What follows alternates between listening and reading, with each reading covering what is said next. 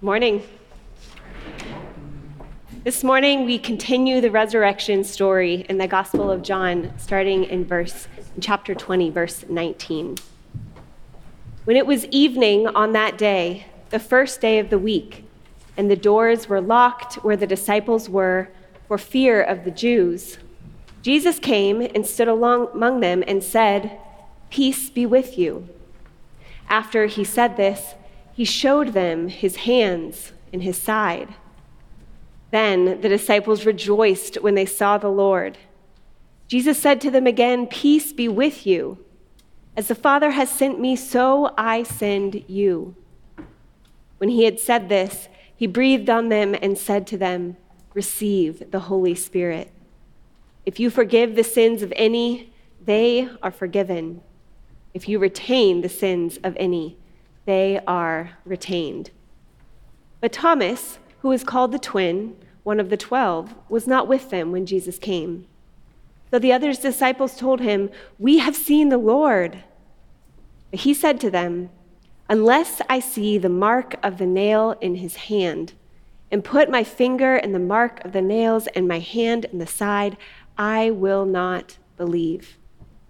A week later, his disciples were again in the house, and Thomas was with them. Although the doors were shut, Jesus came and stood among them and said, "Peace be with you." Then he said to Thomas, "Put your finger here and see my hands. Reach out your hand and put it in my side. Do not doubt, but believe." Thomas answered him, "My Lord and my God." Jesus said to him, "Have you believed because you have seen me? Blessed are those who have not seen and yet have come to believe." Now Jesus did many other signs in the presence of his disciples that are not written in this book.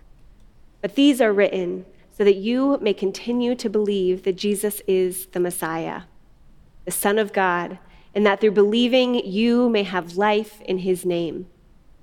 This is the word of the Lord. Thanks be to God. Now, if you've heard this scripture before, you know that it's often referred to as doubting Thomas. Thomas cannot believe that the Lord has risen from the dead unless he sees proof for himself.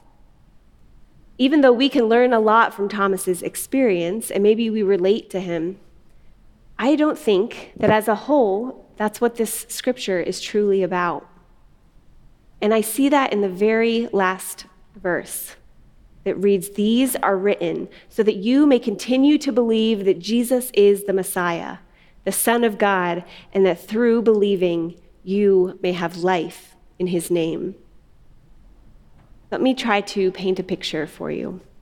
In November and December of 2020, Mike and I started to search for houses close enough that were easy drive to the Kirk.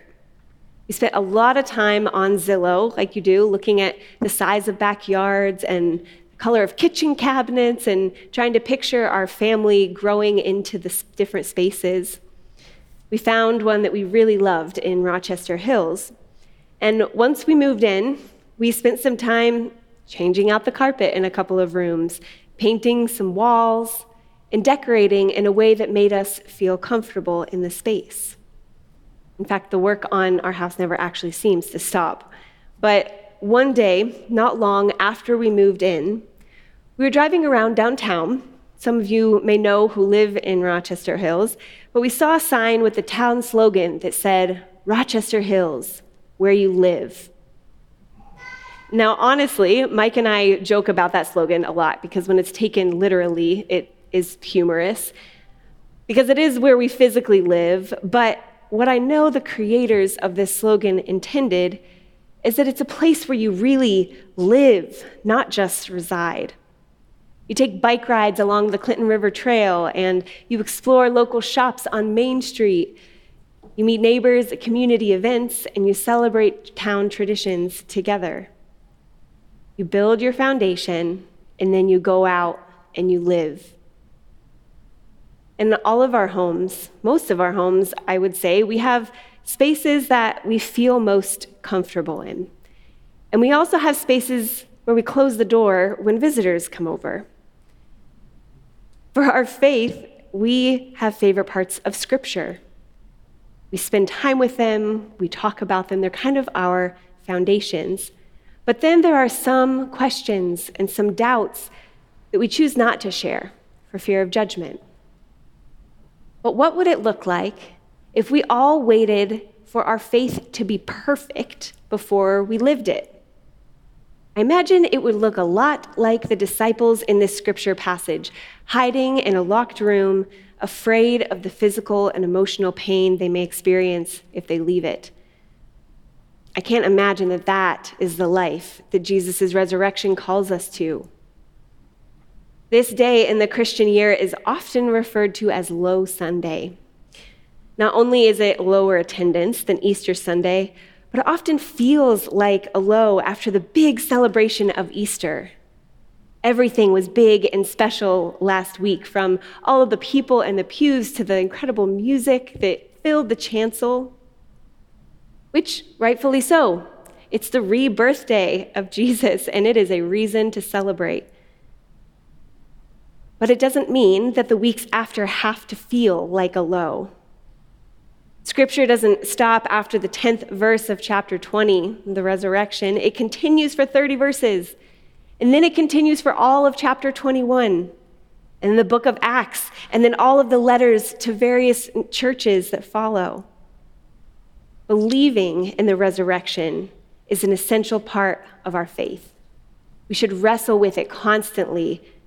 It's the foundation. And from that foundation, we are called to go out into the world and live lives of faith, learning along the way how to let the Spirit guide us. I would say that every single person in this church is here today because some other imperfect Christian with imperfect faith chose to live a life in Jesus' name and invited us into it. Who was that for you? For me, it was a collection of people. My parents, who brought me to a church as a child where I felt accepted. The members of that congregation who treated me with kindness and they met me with grace when I made mistakes. My best friend in high school, who was the most loving and giving person because of her faith and who invited me into her own faith community. Was there someone in your life who made you think, there's something different there? I want to be a part of whatever that is. This is how we get to see proof of the resurrected Jesus. We didn't get to touch the scars on Jesus' hand, but we get to feel his love through the many disciples in this world. And we can be that example of Jesus for others. And so what does it mean? What does it mean to have life in Jesus' name? Well, theologian Karl Barth says it perfectly when he says, Jesus does not give recipes that show the way to God as other teachers of religion do. He himself is the way. Life in Jesus' name doesn't mean we follow a list of rules to a T. Life in Jesus' name means that we watch, we listen, and hear the incredible ways Jesus breaks into our world, shattering it with the most profound acts of love, and allow that to change us. You respond then out of love and out of awe of what Jesus has done, rather than a desire to prove ourselves worthy or earn our salvation. When it becomes about us in that way, we often get it wrong, as humans have throughout all of history.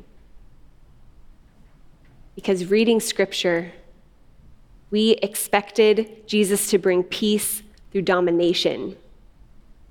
He brought peace through sacrifice so that we may have life in Jesus' name. We knew of love to be transactional. Jesus loves unconditionally so that we may have life in Jesus' name. We expected a worldly rise to power. Instead, Jesus showed us humility so that we may have life in Jesus' name. We expect love and salvation for only the deserving, and Jesus offers love to everyone so that we may have life in Jesus' name. These stories are written so that we may have life in Jesus' name, so that we may know true life as it was intended. Can you imagine a world where each person looked out for one another with these examples from Jesus? With sacrifice, unconditional love, and humility. So many of the interpersonal issues come from us wanting to prove ourselves as greater than one another, and we're taught to look out for ourselves because no one is going to look out for us. We then come to believe that our opinions are superior to others, and we fight with one another instead of listen to one another. We worry about money over generosity because no one will be there to help us if we run out. The world becomes broken and scary.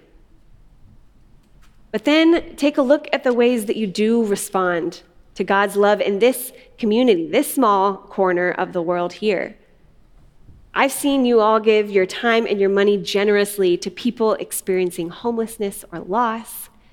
I've seen you interrupt your busy and normal lives to show up at people's homes when they need you or when they're grieving.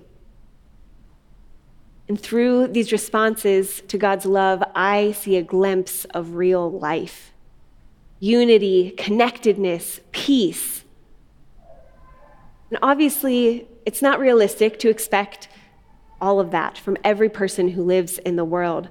But it must be worth trying if Jesus sacrificed his life so that we may have it. It can be difficult to respond to Jesus' example in a way that mirrors him, or to understand his actions fully to begin with. Jesus' disciples experienced many of these things firsthand, and they still struggled to understand. But that's where we find hope in Scripture. Jesus somehow gets through the locked doors where the disciples were hiding. Just like Jesus is present in our lives, even when we doubt, even when we hide. He even appears to the disciples 3 different times after the resurrection before they all believed. And through this that we know that God chooses to enter our lives without indignation, without judgment. He meets us in our fear and our pain. He asks us to reach out and touch his scars. And when we start to see that Jesus' resurrection was real and was powerful, then he calls us to live in his name. People need assurance that Jesus is real, just how we work as humans, like the disciples did, like Thomas did. And by living life with Jesus as the guide through the power of the Holy Spirit, we're able to use our foundation of faith to help the world believe, one person at a time, even though we haven't seen. So what appears to be a story of human doubt is really a story of God's love. Jesus gives us what we need when we need it, and Jesus shows us what it means to live a life of love. But he doesn't expect perfection. When we truly grasp what his death and his resurrection means for our lives, we're called to respond out of gratefulness instead of out of obligation. The celebration of Easter has only just begun. Jesus is alive. And this is the part where you live. Amen.